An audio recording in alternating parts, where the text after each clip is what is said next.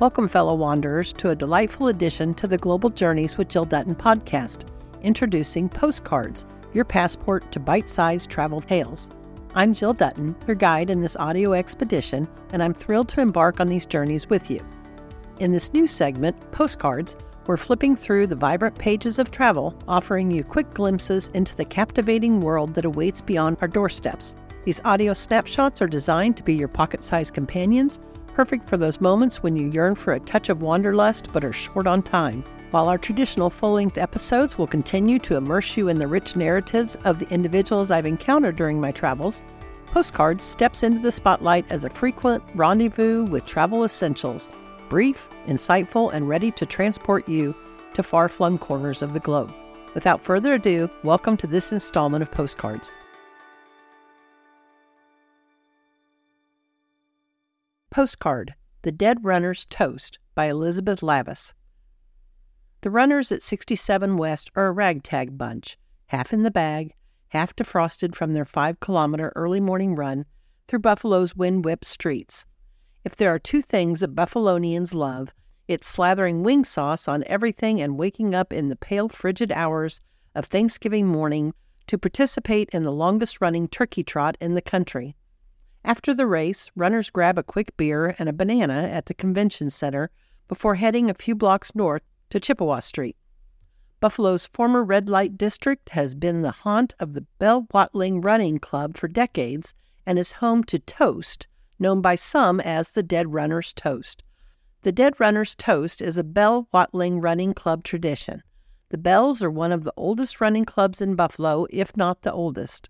The club was a great way for people to get together, and it produced some damn fine runners.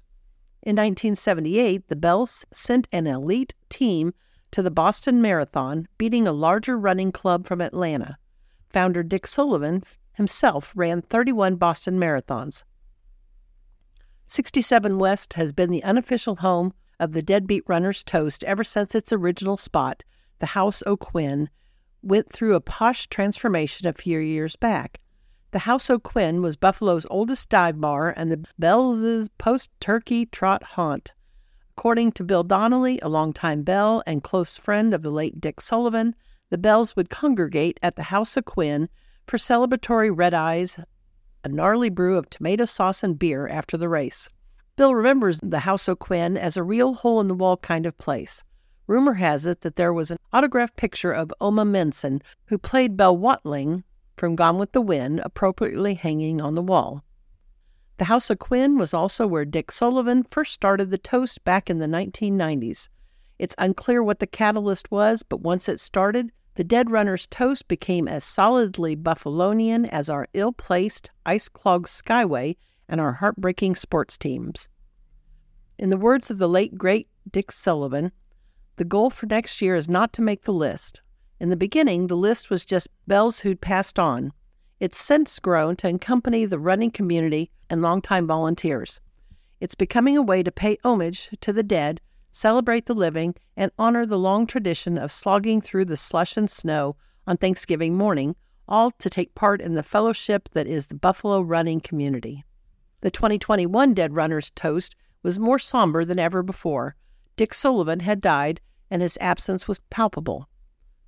The raucous crowd of trotters quieted as Mary Magaffin, longtime Toast leader, handed out white wax candles with small paper circles affixed to catch the drips. Solemnly, Mary and Tim Zelasco, one of the youngest Bells, carried on Dick's tradition. Bill Donnelly reflected on the importance of tradition and friendship of the Dead Runner's Toast. Dick Sullivan was a runner who loved traditions, most of which he started himself, from posing Buffalo runners at the Bell Watling Water Tower in Boston to partying on Chippewa Street after the turkey trot, he said.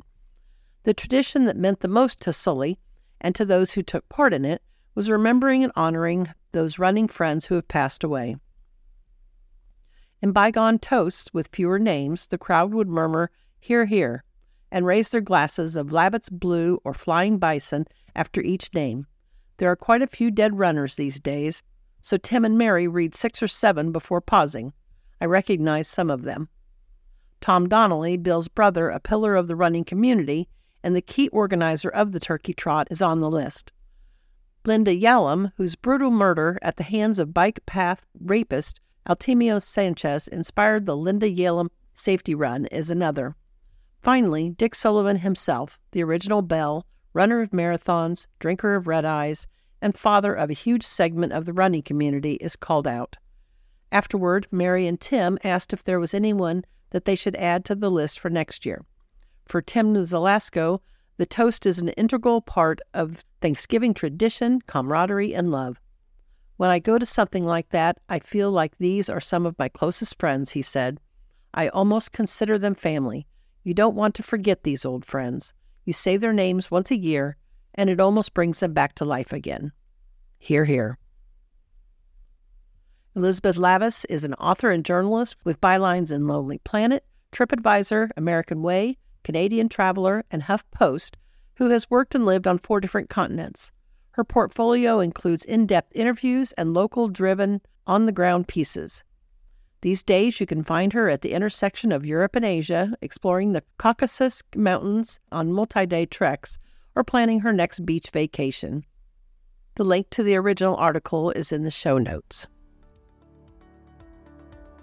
Thank you for joining us on this episode of Global Journeys with Jill Dutton. Until next time, may your travels be filled with endless curiosity, open-hearted encounters, and transformative adventures. Safe travels, fellow explorers, and keep wandering.